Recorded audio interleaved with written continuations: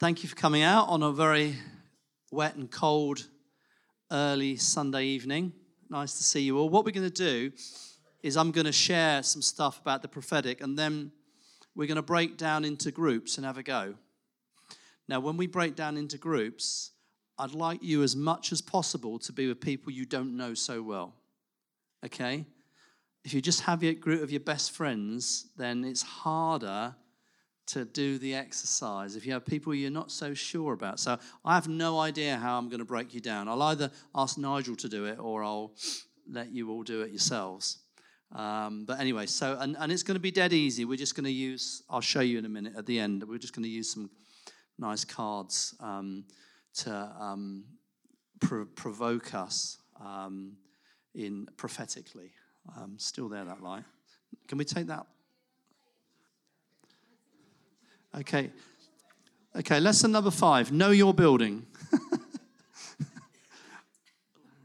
All right, okay, I'm gonna start, and I'm sure by the end they'll have found the light.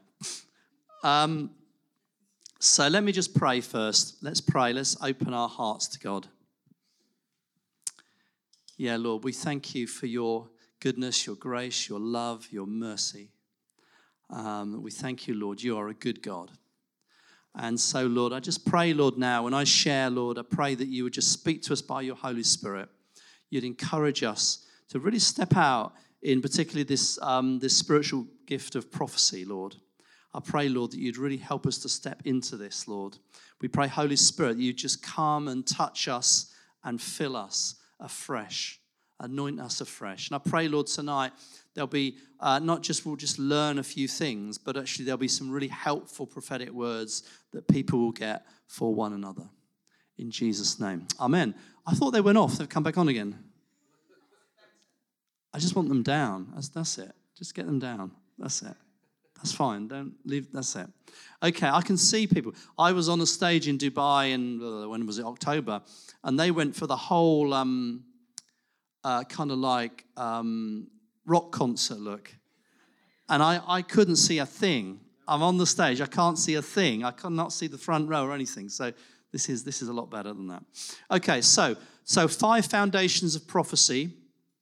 I'll just give you a brief introduction, my introduction of what prophecy is, and then I'm going to go through these 5 things. And these are kind of like the 5 important things that you build prophecy on, so that it becomes a safer gift, because it's a sort of gift that you can, if it's, how can I put it? It's a gift that you can easily manipulate. Because when you suddenly say, well, God is saying in some way, suddenly it's, oh, okay, God's saying. So actually what you want to then deliver is going to be something helpful. So that's kind of where we're going. Okay, but really prophecy is quite simply hearing something from God and then communicating it to another person. Hearing something of revelation, hearing something that you didn't know or that you weren't aware of, but God wants to say to that person. So I call it like the now word from God for a person, a church, a movement, or a nation. And you might think, oh, how can I hear something from God? But actually the Bible says that Jesus says, my sheep hear my voice. And so when we become Christians, we all get to hear the voice of God. We get to hear the voice of Jesus. Sometimes we have to learn what that voice sounds like. Sometimes we have to get used to him, get familiar with his voice.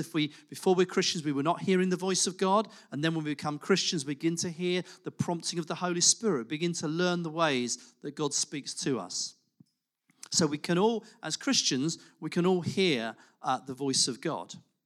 And all authentic prophecy comes from God. It doesn't come from us. It has its origin in God. So 2 Peter 1:21 says, for prophecy never had its origin in the will of man, but men spoke from God as they were carried along by the Spirit. And so that's the Bible's definition of prophecy. It's as men and women, of course, speak from God as they are carried along by the Holy Spirit. Another definition is that prophecy is God's love letter to us, which I like that because it kind of gives us an insight into what the fundamental thing we're doing is. It's to do with love. So Mother Teresa once said, I'm a little pencil in the hands of a loving God who sends love letters to the world. So when you look at it like that, you can think, actually, I could be that pencil. I could be the one who is giving love letters to other people from God. And in his desire to communicate with us, as well as through the Bible, and we'll mention that in a bit, he speaks individually and corporately to us today. Isn't it amazing that God speaks to us? It's incredible, isn't it, that God actually wants to speak?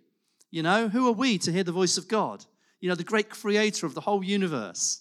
The one who put all the stars in space, the one who holds everything together by his powerful word. We exist because he chooses to keep sustaining us all the time. It's a conscious choice of God to sustain the universe, and we can hear the voice of God. I think it's amazing. I mean, it could sound arrogant, couldn't it? If we're not careful. Certainly people who don't know God can say, oh, you're a bit arrogant. You know what God's saying. It could always be a bit loony, couldn't it? Yeah, you hearing voices, are you? What's all that about? But we hear the voice of God. Isn't that amazing?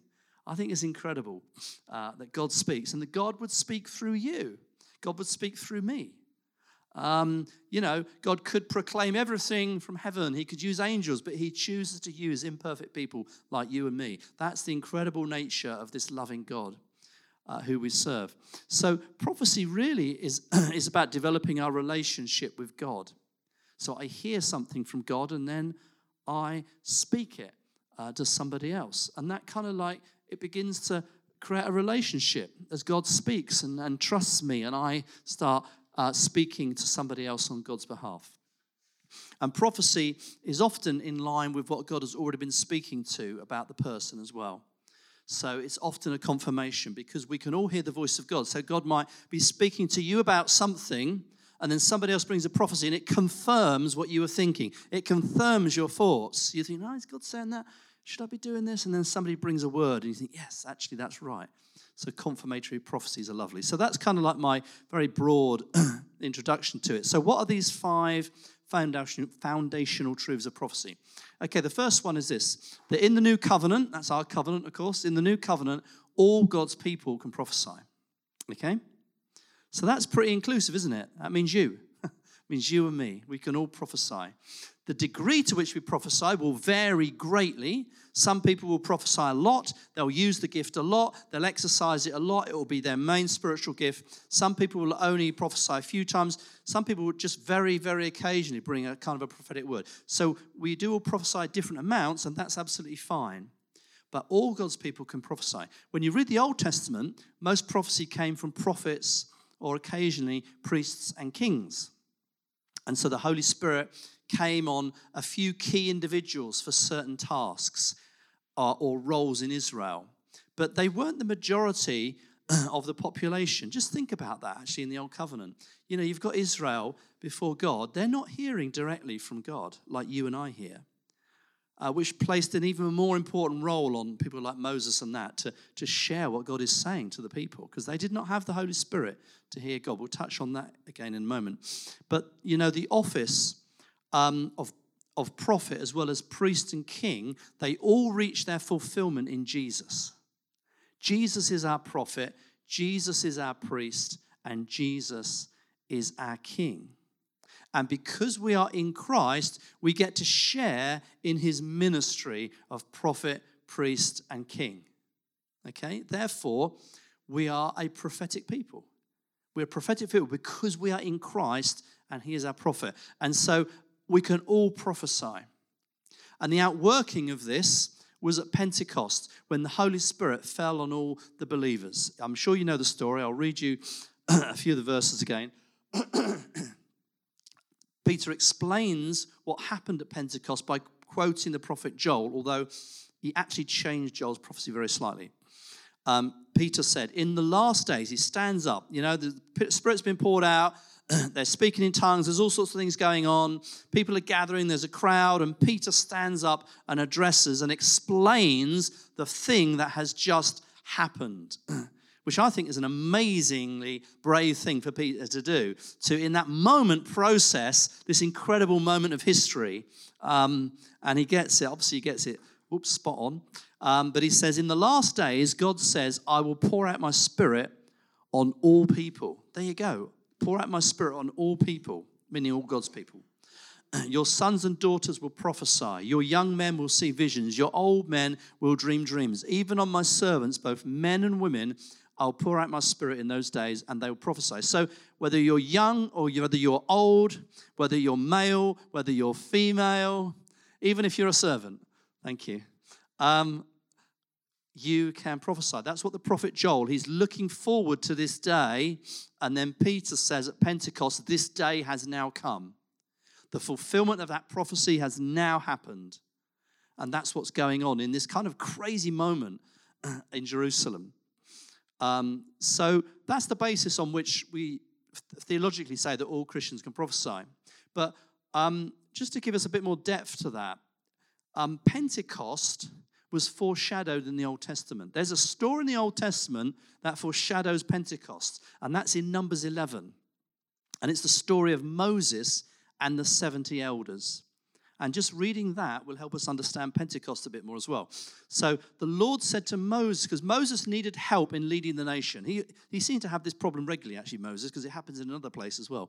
And Jethro has to step in. So Moses is trying to hold this nation together, and he needs help. And so God says, hang on, I'll give you a hand here. It says, the Lord said to Moses, bring me 70 of Israel's elders who are known to you as leaders and officials among the people. Have them come to the tent of meeting, that they may stand there with you. I will come down and speak with you there. That's a common thing that Moses was experiencing. And I will take some of the power of the Spirit that is on you, and I'll put it on them. So this is an exciting moment. And then that's 11:16 to 17. And then 11:25, it says, when the Spirit rested on them, they prophesied. Then funnily enough, it says, but they did not do so again. So they had these, I wonder what these one-off prophecies were. They had this kind of moment of the Spirit coming and the authentication that the Spirit has come as they start speaking the words of God. It's authenticating that they have the same Spirit that was on Moses, who obviously is known as a prophet. So God has now raised up Jesus, who is a prophet like Moses. And so at Pentecost, God's people gather again, like the 70 gathered with Moses. So God's people are gathering again for another outpouring of the Spirit. Okay? And this time, God takes the Holy Spirit that has rested on Jesus and anoints the 120 with the same Spirit. And they too prophesy by declaring the wonders of God. I've thought, why did they only do it once in Numbers? And it's not a conclusive answer, but I wonder whether it's just because it's foreshadowing a future event. It's like a little sign of something that was going to happen. And so anyway, but it also authenticated the Spirit.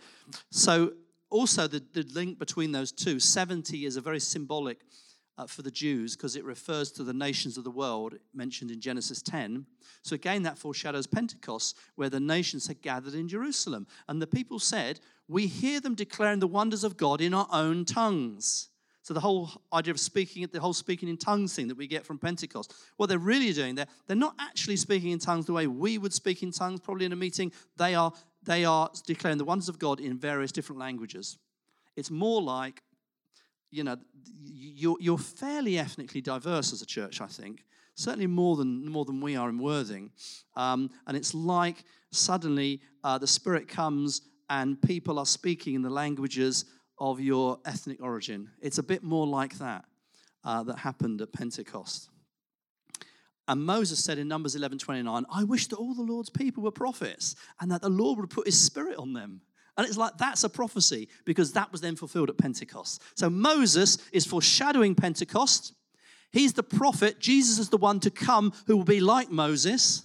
Jesus will do the things that Moses did and greater things. And that's exactly what happens at Pentecost. It's a replication of Numbers 11 when the Spirit came. And here at Pentecost, the Spirit now comes. But instead of just prophesying once, the people gathered are now prophesying all the time. And all of us now who have the Spirit poured out on us can prophesy. It's not just the 120. We found then as you go through Acts, the Spirit comes again and again and again, and prophecy comes again and again and again. And so we're in a covenant where a sign of it is actually the Spirit coming and the activation of spiritual gifts. And prophecy is a big part of that. So that was my first foundation, that everybody in the new covenant, every Christian can prophesy. Secondly, then, what is prophecy for? Why do we even do it? And I'll give you 3 answers to this. One is to build up the body of Christ, okay? 1 Corinthians 12:7. Now to each one, the manifestation of the Spirit is given for the common good. So prophecy is given for the common good. It's given for each other, that we can be built up together. 1 Peter 4:10, each of you should use whatever gift you have received to serve others as faithful stewards of God's grace in its various forms. So prophecy is like God's grace that you're using to serve others. So when you bring a prophecy, let's just say you're bringing a prophecy to an individual, you're serving that individual, okay? It's a grace gift. And then 1 Corinthians 14:3, the one who prophesies speaks to people for their strengthening, encouraging, and comfort. So I say that those are, by and large, those are the prerequisites of prophecy. It should be strengthening or upbuilding is the real word, encouraging and comfort. One of those 3 things. So your prophecy is for the common good of others. Prophetic words, they contain life and power to change situations and to change people. And I think prophecy is a wonderful thing, but prophecy never condemns and it never discourages people. Instead, it builds up the body of Christ through comforting, strengthening, encouragement. So that's the first thing is to build up the body. The second purpose is for gospel advance. We won't look at the scripture, but 1 Corinthians 14:24-25. It talks about an unbeliever coming into the meeting and being brought under a conviction of sin, really, or a conviction of wonder when their hearts, actually, it shouldn't be, I've got to change those notes. It's not really a conviction of sin. That they come into the meeting and somebody prophesies their heart and they actually acknowledge God is here. So I've got to change that. I don't mean that they come in and somebody says, you wicked person, you did this and that the other day. That's not really going to help them. They're going to probably run out the building and never come back again. But it's like somebody coming in the meeting who's an unbeliever, and then suddenly somebody prophesies something so accurate about them, they think, wow, how did you know that? How did that, gosh, God is really real, isn't he? I did some stuff in Lesotho a few years ago now. It was with Christians, not an unbeliever, but I remember one of the leaders saying, and he then went out and tried it in his village. And he came back and said, wow, this thing really works. It really works, doesn't it? It really, really works.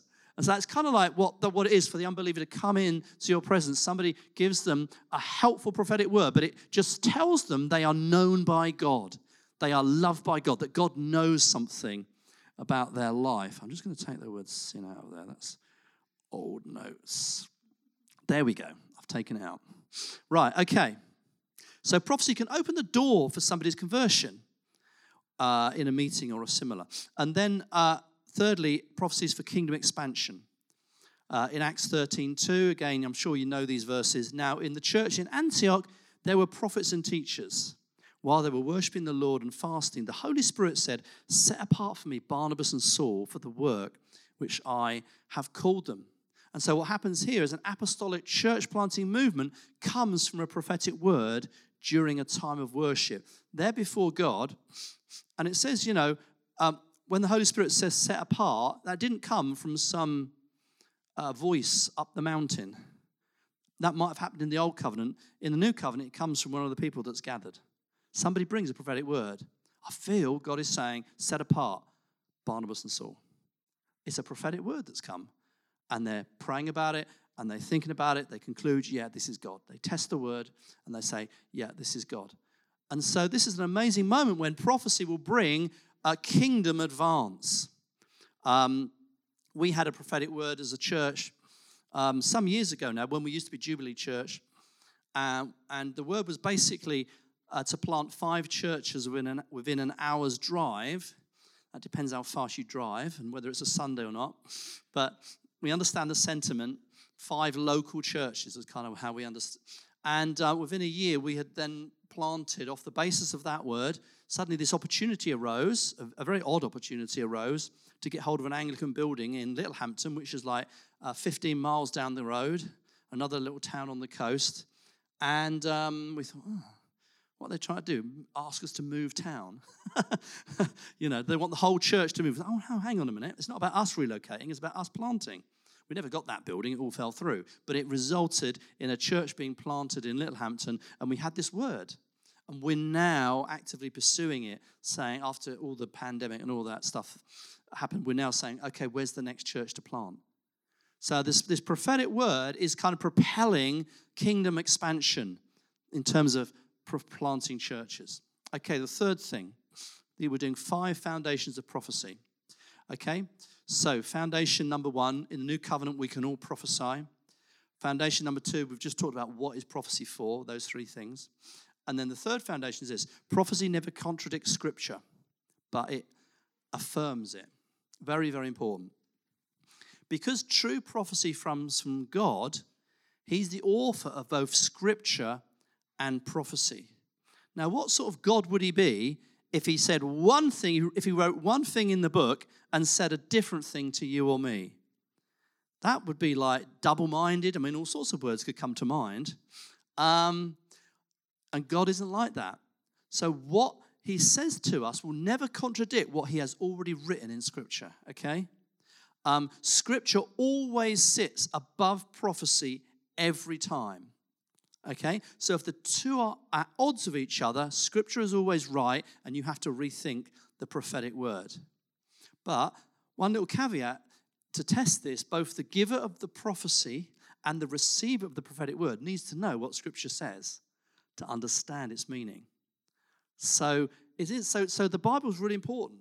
We need to understand our Bibles, both in terms of what I'm bringing, is that in line with Scripture? And also, what I've just received, is that in line with Scripture? So if anybody wants to grow in the prophetic, I always encourage them to understand your Bible more.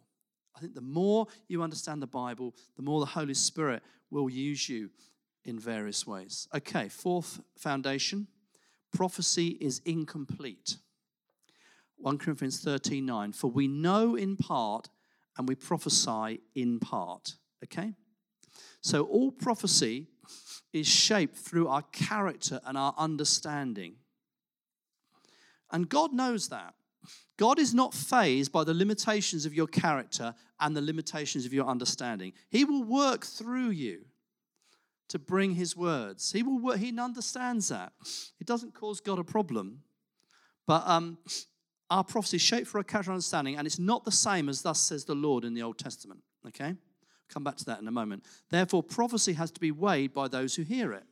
Paul said to the Thessalonians, do not treat prophecies with contempt, but test them all, hold on to what is good. The interesting thing about that verse is he wrote that to a church that was less than a year old. And he's suddenly saying, so they're getting lots of prophecies in their meetings straight after the birth of the church. And he spent a bit of time with them, but he had to flee Thessalonica because there's a whole mob trying to get him. So he has to flee. And then when Timothy goes and looks at what's happening and then comes back and gives a report to Paul, then he writes the letter. And do not treat prophecies with contempt, but test them all. Hold on to what is good. I wonder what was happening there. Maybe treating prophecies with contempt was actually just accepting them all. It's interesting, isn't it? He's saying you've got to test them and hold on to what is good. So there was clearly lots of prophetic activity in the church. So there clearly should be lots of prophetic activity in a church because Paul addresses it in one of the first early letters that he writes. In the Old Testament, the emphasis was on the prophet giving the word. So they had to be absolutely sure they'd heard God first. And when you look at some of the things Old Testament prophets prophesy, who would want to do that? Who would want to prophesy some of these, nasty things that they seem to prophesy at times? Some of the incredibly, challenging things. Because if they got it wrong, they were considered a false prophet. So in the Old Testament, the prophet's word was like Scripture, actually. And of course, some of that does become Scripture for us. But you see, in the New Testament, the emphasis switches from the giver of the word to the receiver of the word. And the emphasis now switches for us to weigh it ourselves.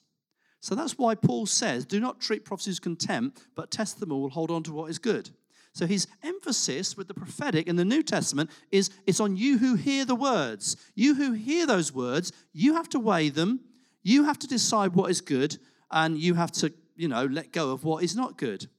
His emphasis isn't an Old Testament emphasis where, everything the prophet said is right.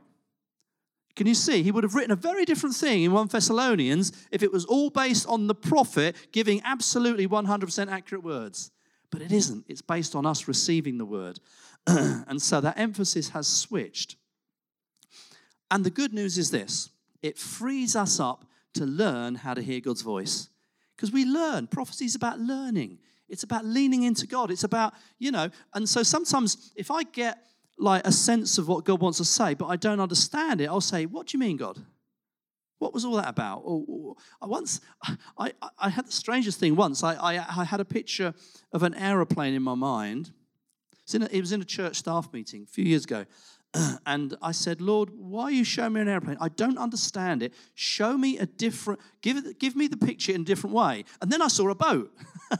They're quite different, aren't they? I mean, there's similarities between an airplane and a boat, but then I saw a boat. And then I got this prophetic word all about this boat.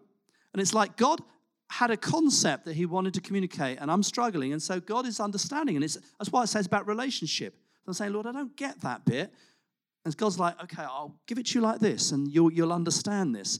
Why is it like that? I don't know, but it's about relationship. It's about God interacting with us. This is the wonderful thing about being a Christian. It's about our relationship. It's a living, real, vital relationship with God. We don't pray to idols. We don't pray into the air. We don't hope he's real. We know he's true. He's come to us. He speaks to us. We feel his presence. We have a sense of the Holy Spirit. It's a wonderful thing, being a Christian. And so this emphasis, it frees us up to have a go and to experiment and also to make mistakes, okay? We learn by making mistakes, and it's okay to get things wrong. It's okay. You're not going to be perfect. Every prophecy that you ever give is not going to be perfect. Some of it will be good, and that's from God. Other bits will be you and your baggage, or you and your thoughts, or some good ideas maybe, but maybe not Spirit-inspired. It's a mixture. And that sounds like a bit of a mess until we understand that the person you're prophesying over has the Holy Spirit, assuming they're Christian, and that they have the ability to weigh and sift, which is why Paul says, hold on to what is good. So don't hold on to everything. Just hold on to what is good. When prophecy comes, hold on to what is good, because this emphasis has shifted now to the person receiving the word. So it frees up the prophesier. It frees up the prophet, if you like, use a different word. It frees us up to have a go. Because in the Old Covenant, you didn't get a chance to have a go. I mean, I don't know if Ezekiel, would practice on his wife or something. Say, I've got this word for Israel. What do you think? You sit there. I'm going to give it. Oh, no, Ezekiel. No, you're far too harsh. I know if I did that with Sue, we'd never get anywhere, would we, dear? Sometimes I show her things in sermons. She said, no, you can't say that. You can't possibly say that. Okay, I'll scrap that. Anyway, because her conscience is very different to mine. So it's not how it was in the Old Covenant. They heard God in a way that meant to say, thus says the Lord. It's the word of the Lord. And Israel just received it. So in a way, in the Old Covenant, prophets are more like the lawgivers. They're more like the enforcers of God's law, the reminders of God's law, remembering that God's law came from a prophet anyway, because it came from Moses, who went up a mountain and came back with stone tablets. He's a prophet, isn't he? And so Old Covenant and New Covenant are completely different. I've got a whole teaching on that, but we're not kind of doing that tonight. But I love that. I love that difference. I know where I'm in here now. So it's okay to get some stuff wrong. But it's helpful to create an environment where we can make mistakes and grow in our gift. And so tonight, I'm hoping that this is a good environment for us to have a go. Give it a shot. See how you get on. And that's what we're going to do in a moment when we break down into some groups. We're going to have a go. And what I do at home and what I encourage churches to do is I say, why don't you get prophetic people together and maybe meet once a month or however often you want to meet, and together have a go. Have a go over a number of months. because it begins to sharpen the gift. It's like a muscle. You start using a muscle, then you get quite good at that muscle, and you get it fit. Well, that's what prophecy's like. It's like a spiritual muscle. And the more you have a go, you actually get clearer and clearer with it. And it's good to have an environment where you can do that, sometimes away from the public gaze. Because a lot hangs on a Sunday morning, isn't it? If you feel you've got a word and you want to come and Nigel's at the front, you're going to ask Nigel, can I have the mic? I've got to share a word. It's only a small number of people in the church are going to be bold enough to actually do that. You need to be able to grow in your gift. And there's lots of settings to grow in your gift.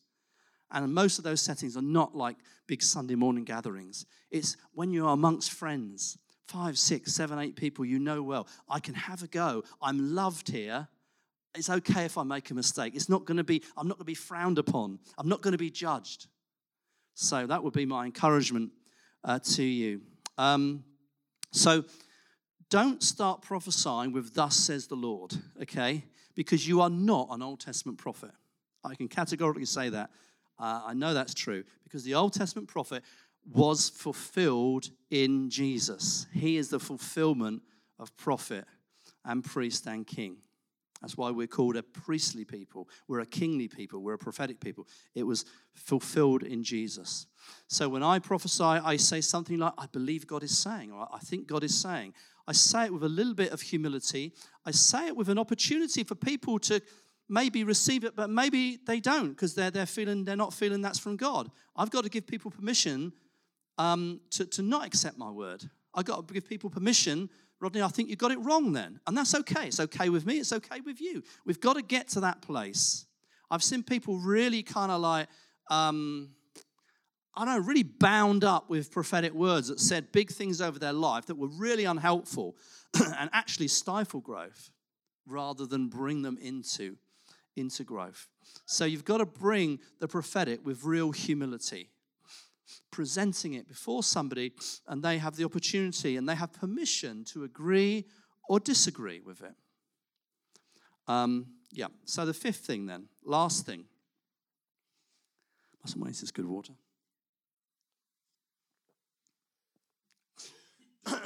The last thing is this.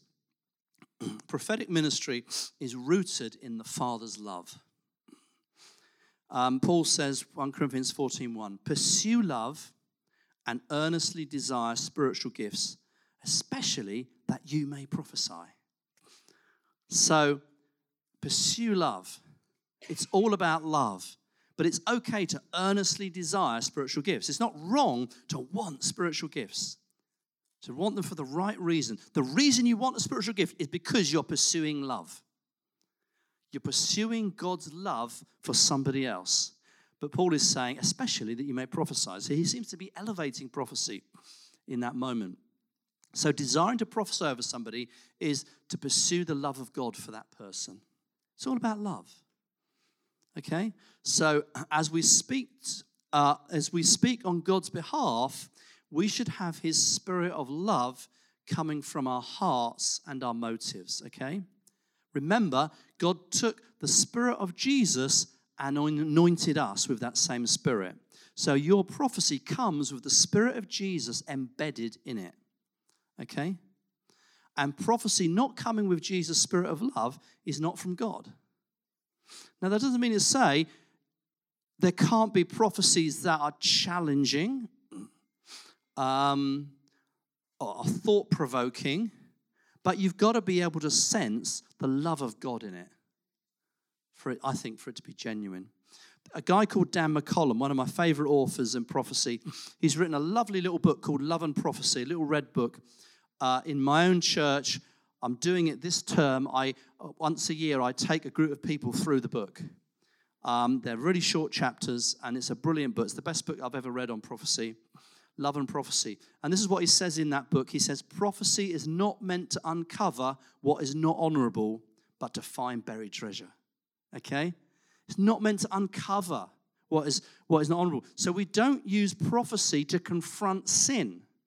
We use the scripture for that. If we know somebody is in sin, then actually we bring the word of God and we say, well, this is what the Bible says. We never use prophecy. That's manipulation. That is unhelpful, okay? Prophecy is not meant to uncover what is not honorable, but to find buried treasure.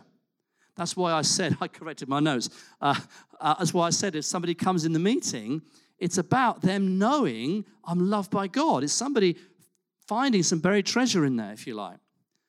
So it's not there to expose sin or personal weakness. 1 Corinthians 13:5, love does not dishonor others. If love doesn't dishonor others and prophecy is pursuing love, then prophecy does not dishonor other people. So important. You don't want to create an environment where you come into a room and you don't know what's going to be prophesied. And it might be, suddenly, this is the day, all my sins suddenly get put up on the big screen.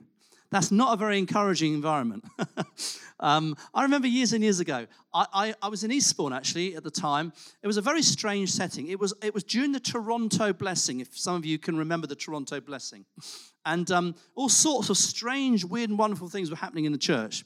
And there was this lady, she was very accurate with prophecy. But she did a strange thing. She'd prophesy, then she'd spit in a bucket. She'd prophesy, spit in a bucket. It's weird, isn't it? Prophesy, spit in a bucket. Now, that is totally, what's that? But I tell you, she was so accurate. So we allowed her to spit in the bucket for the sake of the accurate prophecies. We had a big bucket there, and the more we had to carry that away, we knew we'd got a lot of good prophecies. Anyway, she called me forward. Spat in a bucket, and then she gave me a word. And she prophesied the most loving things into my heart it was about God has given you put good soil in your heart, and good things are going to take. It was along those kind of lines, and she talked about preaching and that, and I had never preached before or anything. I came away so thinking how wonderful God was, because the prophecy had just spoken such treasure in my heart that it just brought me alive in God. It was such a great thing. And I thought afterwards, of all the things God could have said about my life that I know weren't good, he says this wonderful good thing. That's what prophecy is about. It's not about telling you about all the bad things in your life. It's about bringing out buried treasure. And it shows that we're known by God. Love always protects. That's the NIV, or the NASB says, love keeps every confidence. So prophecy is going to be a protective gifting. Paul says, if I have the gift of prophecy and can fathom all mysteries and all knowledge, I mean, that's a pretty good gift. The gift of prophecy, I can fathom all mysteries and all knowledge. So I'm top of the game, top of the prophetic game. But do not have love, I am nothing. See, it's not the big gift that impresses God. It's not the big prophetic gift. It's not the big accurate gift that impresses. It's the love. It's the love. Have you got the love of Jesus embedded in the words that you bring? Because you have the same, God's taken the same spirit that rested on Jesus and placed it on you. So the gift of prophecy without love is a nothing gift. Without love, prophecy is open to abuse and manipulation. So never receive a prophecy that makes you feel small or hopeless or guilty. Just don't receive it. That never came from God. If you go away feeling smaller than you were before, you go away feeling there's no hope, you go away feeling guilty, just reject it. That's not from God. There was a guy a long time ago in our church, not been in the church for years and years and years, and he used to bring words, but they always make you feel a bit small at the end. They'd always make you feel a bit guilty. They always make you feel a little bit. They'd start well, but then they would end up feeling, make you feel, you go away feeling like, oh, okay, oh dear. I didn't understand at the time. I now know that wasn't coming from God, just because it has been couched as a prophetic word. If you're not sure about it, you should still be able to sense the love of God, or that comes from a heart of love. And my last piece of advice, and I mean this, never prophesy over somebody you don't like. Just don't do it. Don't prophesy over anger, only out of love. And you laugh, but it's happened to me. I won't tell you who this person is, It was a well-known UK leader, much bigger gift than anything I've ever had. I spent some time with him, and I didn't get on with him. And I wasn't completely happy with him. And then I got this word. And this word was about him decreasing and another leader increasing. And I felt God say, you must not give that word. I wrote it out. I thought, I'm sure this word is right, but I wasn't allowed, I didn't feel any permission to give it. So it was like a helium balloon. I wasn't allowed to let the helium balloon go. So I tied it to my belt, as it were, metaphorically speaking, and I walked around for 6 or 8 months with this prophetic word. But what happened in the meantime is suddenly another setting, this leader said to somebody else, there's something wrong with Rodney. We don't get on. He's got something against me, hasn't he? And so he came and saw me. And we met up at a hotel and we had lunch. And I basically repented. And I said, I'm so sorry. You are right. I have had something against you and whatever. Anyway, it doesn't matter what the detail is. And I repented and I dealt with it. I asked for his forgiveness and it's all sorted and it was all dealt with. Then I felt God say, now you can give the word. But I didn't give the word to him. I gave it to somebody else. I can't explain it, but the reason why it went to somebody else, not to him. The same day, from the other side of the world, this person gets the same word about this guy from somebody else. So he gets the word from me in the UK, a leader in another country. He also gets the same word from Dubai that same day about the leader. And the night before, this guy wakes up and God gives him the scripture. You must decrease while Jesus, John the Baptist. I must decrease while he must increase. And so the timing was incredible. But actually, I wasn't allowed to give it while my heart was bad. Even though the word was right, it was the wrong word until my heart was right. And sometimes you might be accurate, but you know what? If it doesn't come from a heart of love, don't give it. It doesn't matter how accurate it is. It doesn't matter how good it is. Actually, God's more concerned about your heart of love. Pursue love and eagerly desire spiritual gifts, especially that you may prophesy. Okay, that's all the notes I want to do. How are we doing? That's all right. Got a bit of time. In a moment, we're going to break down into groups. We're going to have to move some chairs around and have a bit of fun. I'm not sure how many people are here. We'll have to work that out in a minute. Are there any questions? Has anybody got any questions about anything I've said, yeah? Well, yeah, obviously, a word of knowledge that says you've got a bad foot isn't going to be written in the Bible. So something like that, it's more to do with, as long as it's not contradicting anything that's in Scripture. So let me give you, I don't know if I can give you this example or not, but in our church once in the past, we pulled up somebody who prophesied about divorce. And we said, no, that isn't really a helpful thing to do, and has proved not to be true at all, because this is a long time ago. So I kind of, obviously there's lots of things in Scripture that aren't, specific. It's the general tenure of what Scripture teaches. So, God is a God who wants to heal. So I think, therefore, a word of knowledge about healing is fine.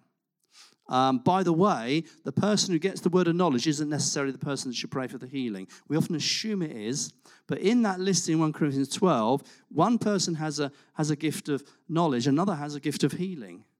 And sometimes I think we should just think a little bit more about who is it that, So it's obviously, so prophecy isn't just quoting Scripture, is another way of saying it. It's not just repeating Scripture.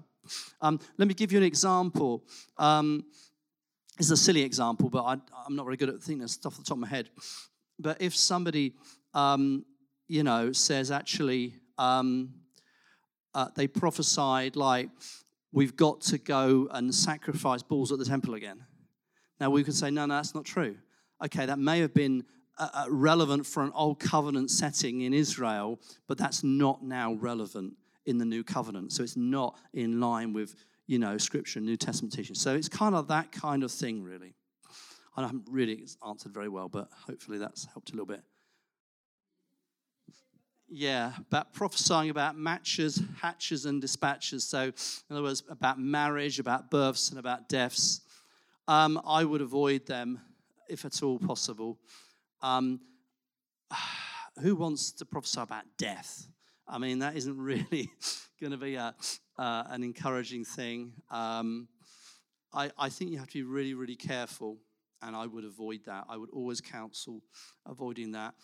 Having said that, there are moments. I felt very strongly. There was a lady in the church who, by the way, I know really well. I know her really, really well. And she would very easily say, Rodney, you're just talking rubbish. She'd be happy to say that to me, and I'll be fine with that. So there was a thing about she's often coming forward for healing. She has multiple illnesses, and I just really felt in God to say to her, but I took somebody else with me, I don't think God is going to heal you. I think actually there is a grace on you to glorify God in your illness. So that kind of comes close to that sort of thing, but that's a very rare thing, and I would never, ever do that with somebody I didn't know, that I didn't have a relationship with, and hopefully she felt there was a heart of love in it, because I felt God was saying, you just shine my glory through all your suffering and difficulties, and for all your challenges, there is such glory going to God. So, yeah, I wouldn't tend to, prophesying marriage, that's really, I wouldn't go there. I wouldn't go there. Yes, that can happen. I'll give you an example from my own life. I used to know a guy in my Eastbourne days, many, many years ago now, and he was moving to another town away from the church. He had a fiancée, and he was going to move to, it wasn't far from here actually, but it wasn't Swindon. I was having conversation with him, and I kept saying to him, you need to find a good church. Where you go, you need to find a good church. Yeah, I'll find a good church. Don't worry, I'll find a good church. But what's more important is I get my life established, I get my marriage established, I get a job established. I said, yeah, but you need to find a good church. You must find a good church. And we had this kind of banter going. I knew him quite well again, and then apparently, because I had to be told this later on, I had to be told this years later, apparently the last conversation I had with him, I was on the phone, he'd already moved, he's settled in this new town, he had not found a church. It was a big town, so there's no reason why there shouldn't be a church of some description there that's going to be helpful. And I'll use his name because nobody will know his name. I said, Ross, if you don't find a good church, 13 years will pass and you will wonder what has happened to my life. I had an email from him 13 years later, honestly, out of the blue. Hi, Rodney, do you remember me? Blah, blah, blah. We used to know each other. He then recounted that conversation. He said, I was so angry with you. I was really annoyed when I put the phone down. He said, do you know what's happened? He said, my marriage failed. I lost my job. I went bankrupt. I lost my faith. I'm only just coming back to God. And I'm just beginning to redate my wife, my former wife, redate her again. He said, Rodney, do not stop giving your prophetic warnings, he said. 13 years has passed. Why did you say 13? But I am now coming back to God. Now, the thing is this. I had no idea I was giving a prophetic warning. I thought I was giving a bit of useful advice. I thought I was just trying to be helpful, probably a bit frustrated on the end of a phone. I was definitely not saying, thus says the Lord, 13 years will pass and you will, I never said anything, but it turned out to be a warning.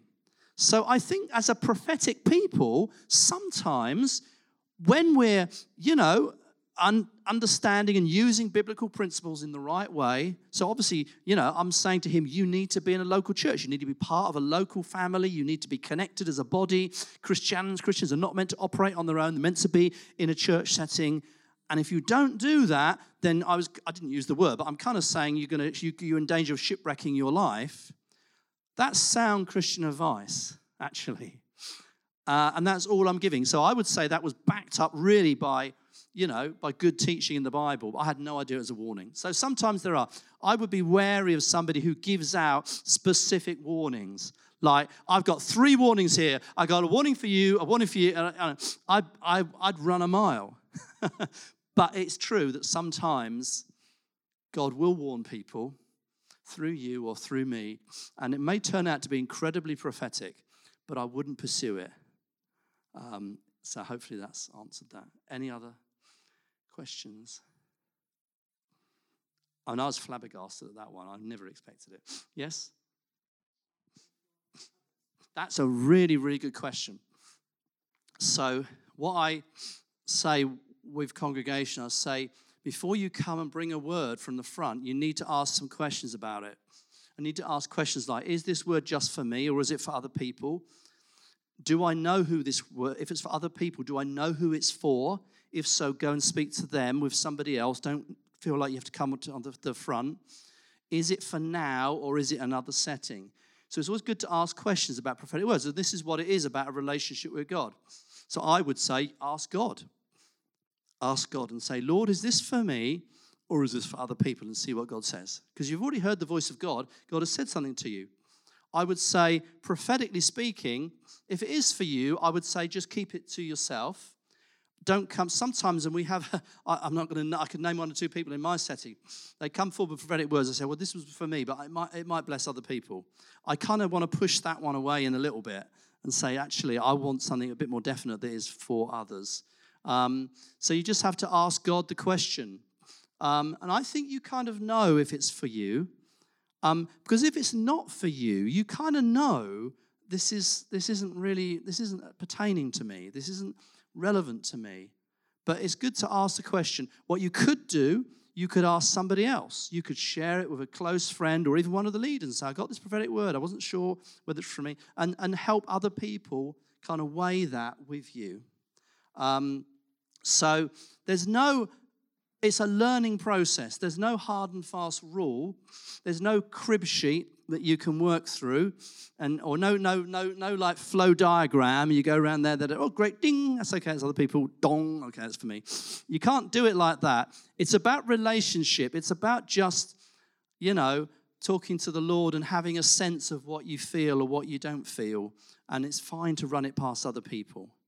So I don't know how much I've helped you, but it's good to ask those questions. Sometimes God will be speaking to you. The other thing is to say, well, Lord, if it's for me, then, let somebody else suddenly give this word to me. There's another way of dealing with that. And you can hold on to words. They haven't got to be brought immediately. So you can wait for a week. You can wait for 2 weeks. And I think sometimes if it's a bit misty, the mist will clear and you'll have some clarity on whether it was for you or whether it is for somebody else. If it's for somebody else, you can ask God specifically. So who is it for, Lord? Is it for somebody else? Lord, put them on my heart. Or give me a circumstance where I will know, oh, this is for somebody else. So that's kind of what I would do with it. Any other? Yep. No. So I really I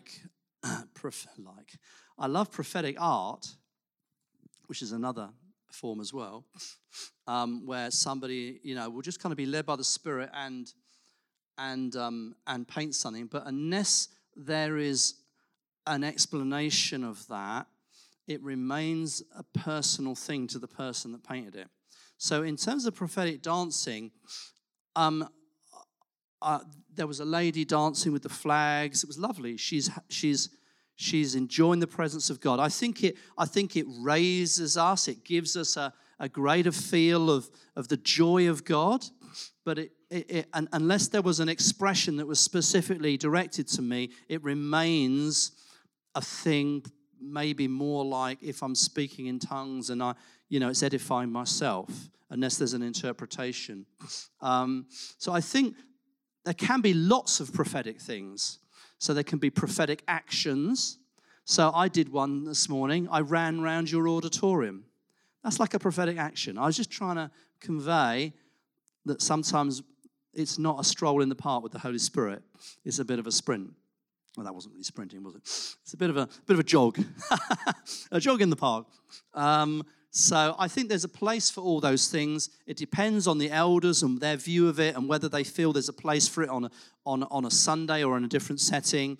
I think there's lots of expressions, lots of prophetic expressions, but unless they are specifically,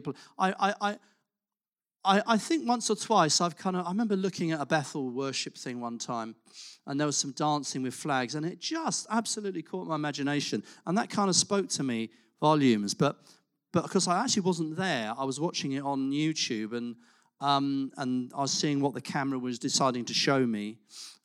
So usually I think it's probably just a personal thing, but I think there's space and room for it. But it's really the elders' decision as to what they feel is appropriate. I think it's nice. I think it's good when people can express themselves.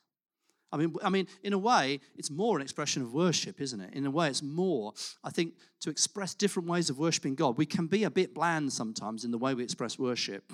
I mean, you were saying to me just was it last night? We saw something on the TV. Oh, yeah, we saw this Bracknell Town getting a good draw for the FA Cup first round, and they're all jumping and shouting and cheering, and Sue said, shouldn't we be like that in church? And you're absolutely right. And so I think sometimes our expressions of worship, we could be more creative with them, to be honest. So.